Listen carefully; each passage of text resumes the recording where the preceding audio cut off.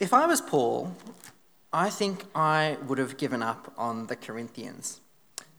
As we were reading through the book of 2 Corinthians, particularly the end of it in my growth group, and many of the members of my growth group are here tonight, the thought struck me, how has Paul not given up on these people? Just to remind you of the story so far, have a look with me on the screen. Paul planted this church in Corinth. He appointed leaders there, and then he moved on to spread the gospel elsewhere. However, a bit after that, Paul heard that things had gone downhill, and so he wrote a letter. Now, this letter is now lost to us. We don't have it in the Bible, but Paul does refer to it in 1 Corinthians. Then, Paul heard that things hadn't improved, so he wrote the book we call 1 Corinthians. In this letter, Paul addressed the sinful behaviours of the church, including factions, court cases, and sexual sin. Then, Paul visited Corinth, and it was painful. Some people still hadn't repented of their sin. After the painful visit, Paul sent a third letter via Titus, another one that's lost to us, and in this letter he again rebuked them. And then we get to 2 Corinthians. And it's clear in our passage today that as Paul is beginning to and planning to visit the Corinth a third time, there are still major problems. There's still people who haven't repented of their sin. Some members of the church probably aren't even Christians. And as we've looked at the last couple of weeks, things have been made even worse by the so-called super apostles, the false teachers who've spread these vicious and untrue rumours about Paul. Paul has poured so much energy into this church, and they've let him down again and again and again. They've even believed the lies about him, rejected him, and slandered him. If I was Paul, I think I might have just given up on the Corinthians. But he doesn't.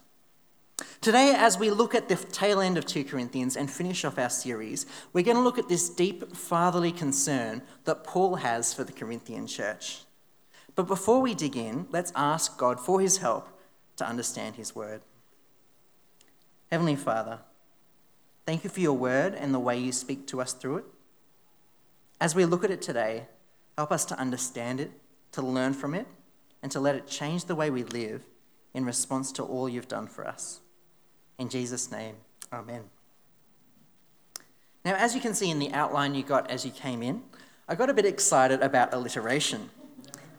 From our passage today, Paul shows us 5 features of his ministry to the Corinthians. Number 1, sticking with people. Number 2, serving. 3, strengthening. 4, straight talking, which is really about discipline or rebuking. And 5, supplication. Now, really, this just means prayer, but prayer doesn't start with S, so I'm going with supplication. Let's have a look at the first one together, sticking with people. Read with me from verse 11. It'll also be up there on the screen. I have made a fool of myself, but you drove me to it. I ought to have been commended by you, for I am not in the least inferior to the super apostles, even though I am nothing. I persevered in demonstrating among you the marks of a true apostle, including signs, wonders, and miracles. How are you inferior to the other churches, except that I was never a burden to you? Forgive me this wrong.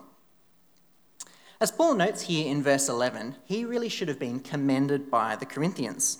After all, he was the one who planted the church. He mentored and raised up the leaders, and he had continued to care for them through his letters and through his visit again and again, despite their spiritual immaturity.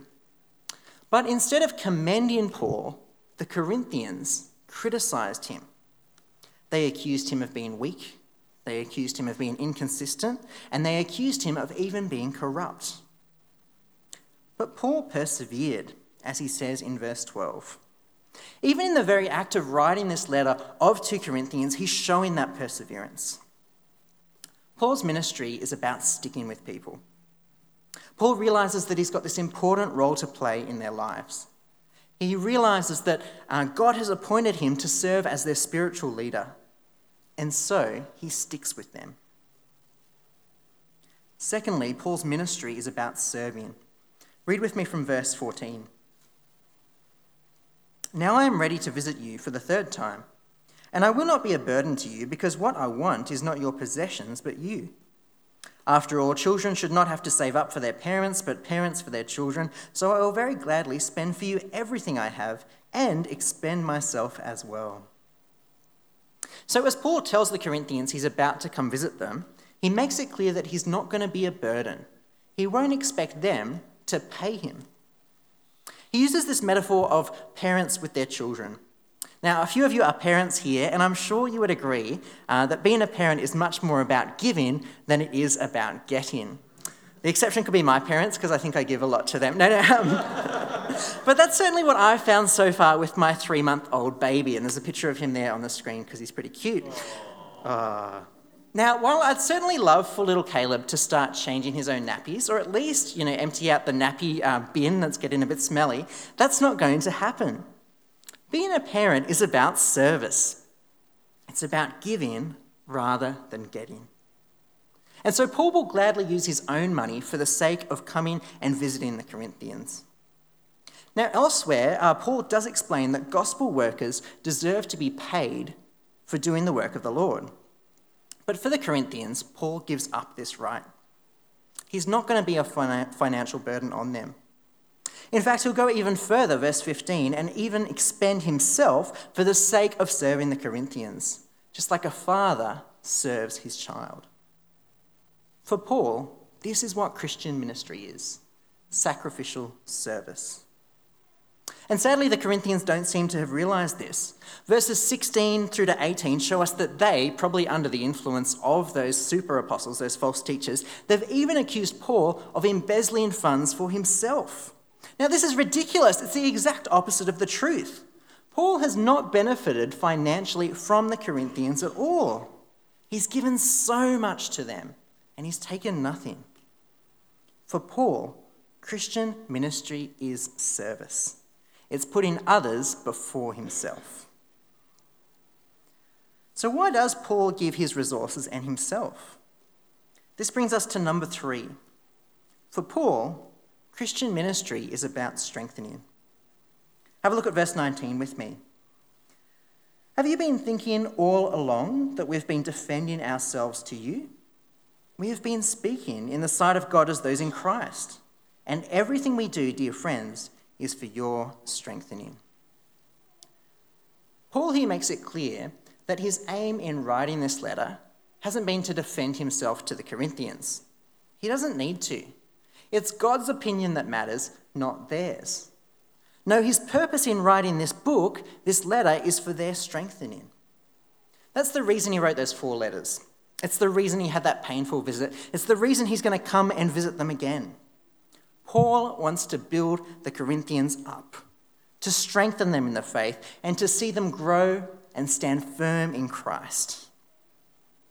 Paul mentions this again in chapter 13, verse 10, when he says his authority is for building them up and not for tearing them down.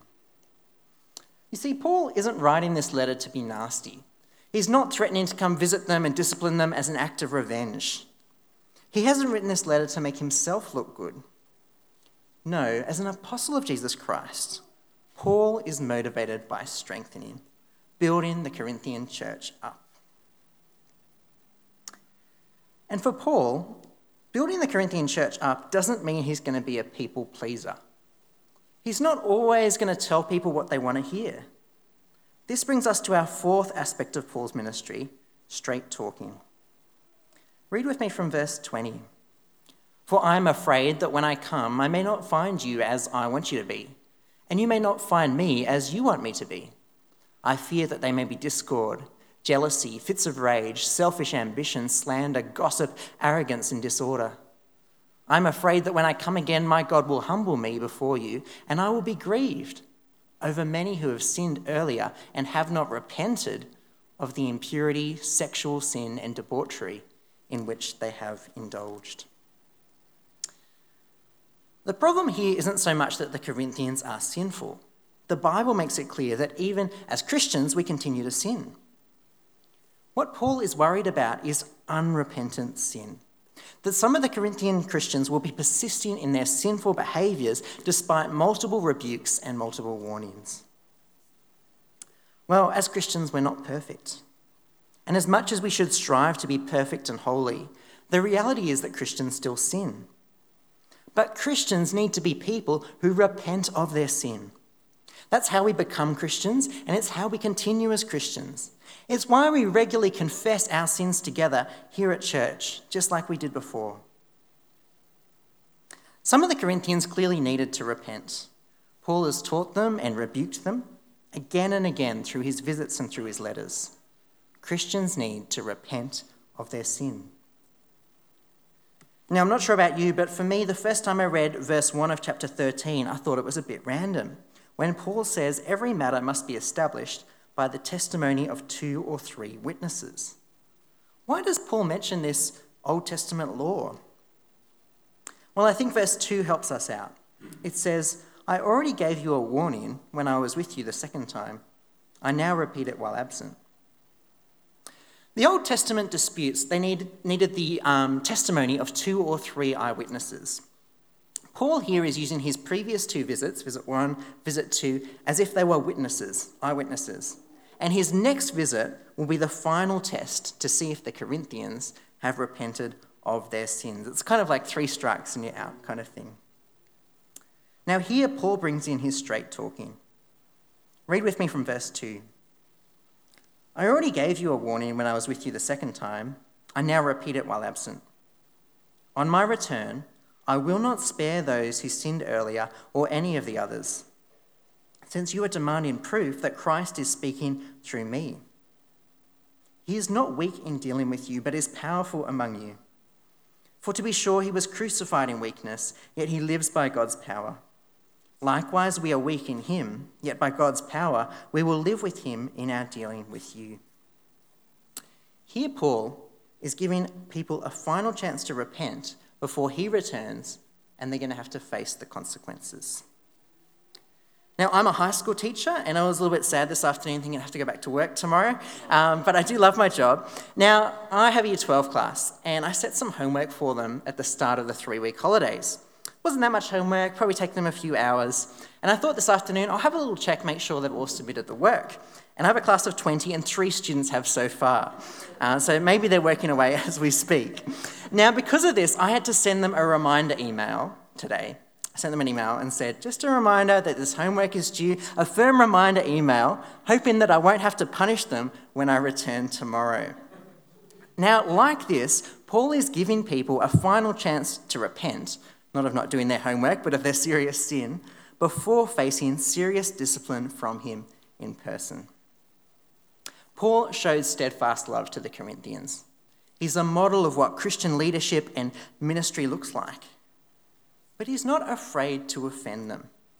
He's not afraid to tell them off. In fact, rebuking is another way he can strengthen them and build them up. One way that God works in the lives of Christians is through godly discipline and rebuke. I love getting encouragement, but as I look back, do you know what sticks with me more? It's when I've actually had to be rebuked by those in leadership. It wasn't pleasant at the time, it upset me, but it really helped me to change and to repent.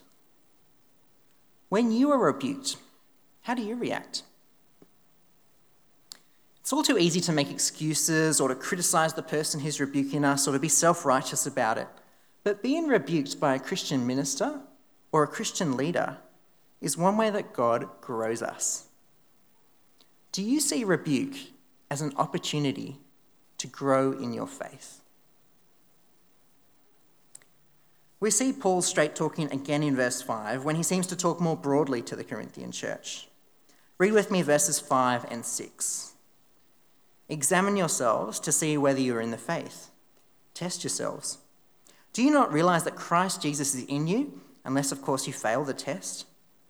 And I trust that you will discover that we have not failed the test. So the false teachers have caused a lot of confusion. So Paul challenges the Corinthians to test themselves, examine themselves, and see if they truly are in the faith. Again, this is motivated by the desire to strengthen them. See, Paul wants to push them to one of 2 options. Number 1, to be certain and assured that they truly are saved. And number 2, to realize that they actually haven't become Christians. See, if the Corinthians test themselves and they find they are indeed in the faith, repenting of their sin, living with Jesus as their Lord, that's great. What an assurance. But some of the Corinthians might have actually had to realize that they weren't yet in the faith. Their persistent, unrepentant sin might mean that they haven't actually accepted Christ yet, and they aren't actually Christians. Now, if this is the case, Paul wants those people to realize this and to repent and turn to Christ. I had a friend at uni who fitted into the second category. He thought he was a Christian, but it was so clear, even just from his social media, that he was living a life of sin. Eventually, he came to the realization that he wasn't actually a Christian. He hadn't actually repented and trusted in Jesus. And praise God, realizing this actually led him to become a Christian. The reason Paul gives the Corinthians this challenge is again for their benefit, to build them up, to give assurance to those who truly are Christians, and to prompt those who aren't yet to make that change and to trust in Jesus as their Lord and Saviour. Well, Paul is tough on the Corinthian church. He's a straight talker. He rebukes them and he disciplines them when he needs to. That's all for the purpose of building them up. Well, the fifth aspect of Paul's ministry to the Corinthians I want us to see tonight is supplication, which is the fancy word for prayer. Read with me from verse 7 through to verse 9. Now we pray to God that you will not do anything wrong, not so that people will see that we've stood the test, but so that you will do what is right, even though we may seem to have failed. For we cannot do anything against the truth, but only for the truth. We are glad whenever we are weak, but you are strong, and our prayer is that you may be fully restored. Paul tells the Corinthians that he's praying for them, that they will not do anything wrong, but they will do what is right. In short, that they will not sin. He also prays in verse 9 that they will be fully restored in right relationship with Christ. A key mark of Paul's ministry is his dependence on God in prayer.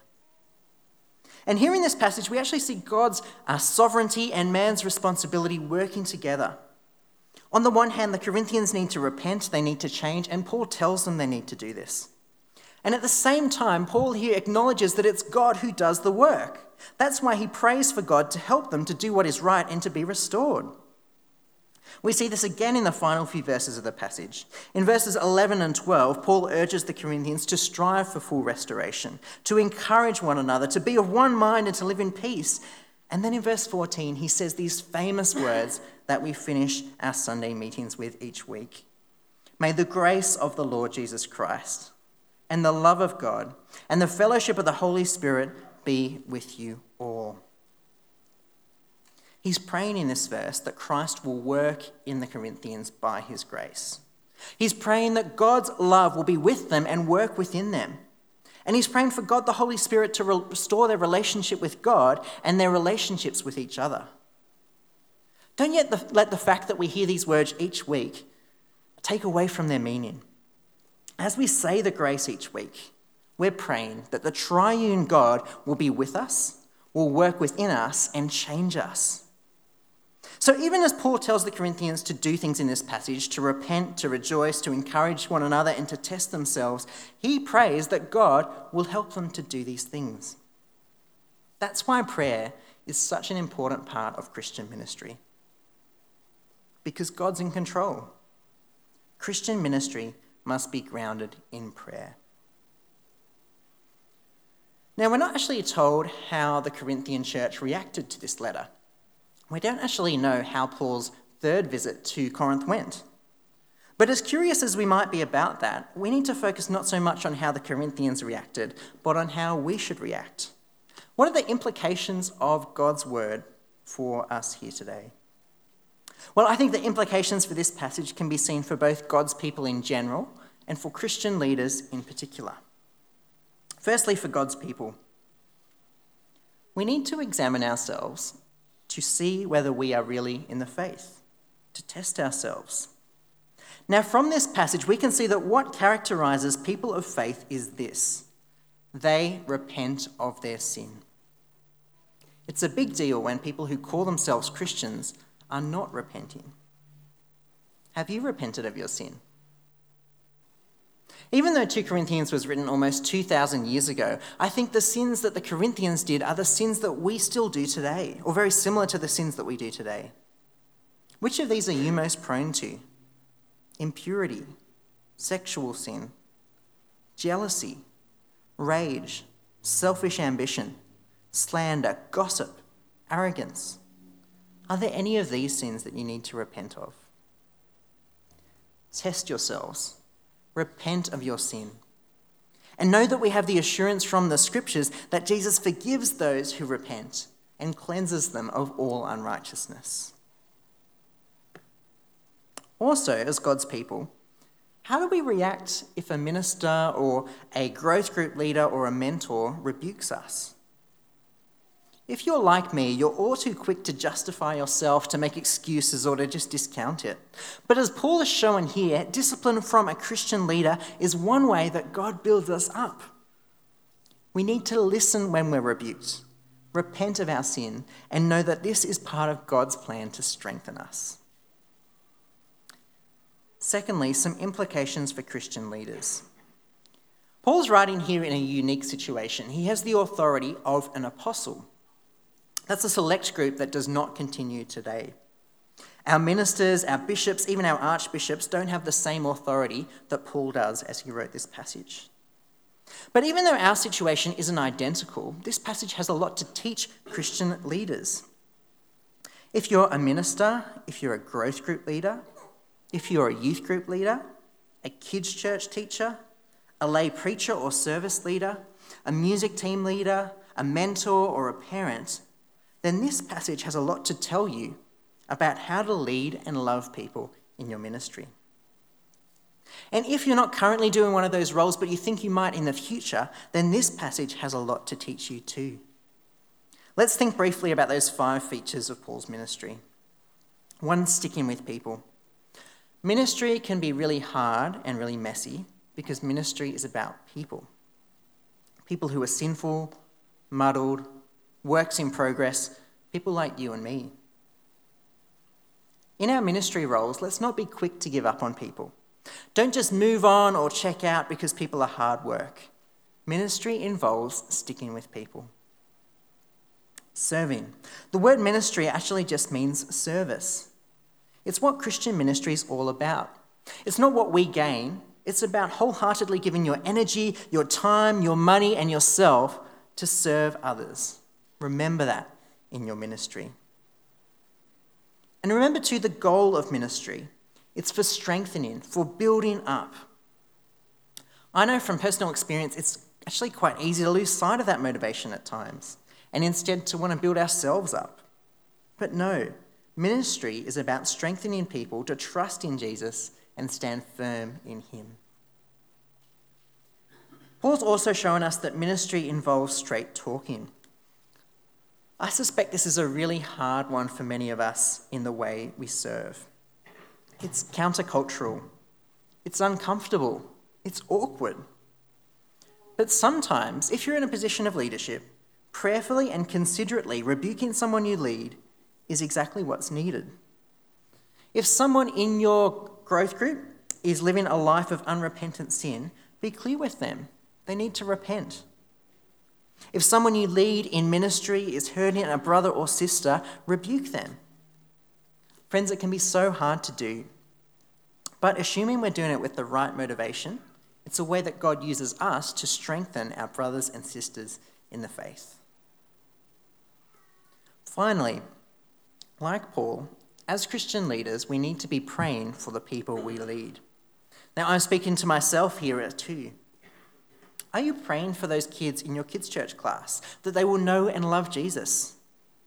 Are you praying for the people in your youth group, the people in your ministry team, your own children, your growth group? In Christian ministry, we rightly serve, lead, teach, and correct people. But at the same time, it's God who actually does the work. He's the one who changes hearts. He's the one who helps people to repent and to say no to sin.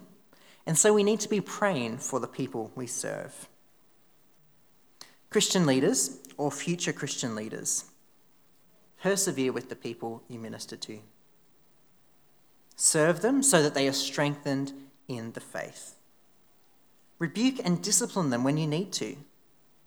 And pray for them, remembering that God is in control and He is the one who changes hearts. Let's pray. Heavenly Father, we thank you for your word. We thank you for what we can learn from 2 Corinthians. Father, help us to be people who repent of our sin.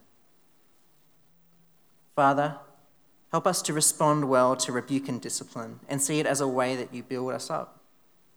And Father, for the Christian leaders here, help them, Father, to persevere with the people they minister to serve them so that they're strengthened in their faith, to rebuke and discipline them when they need to, and to pray for them, Father, remembering that you are in control.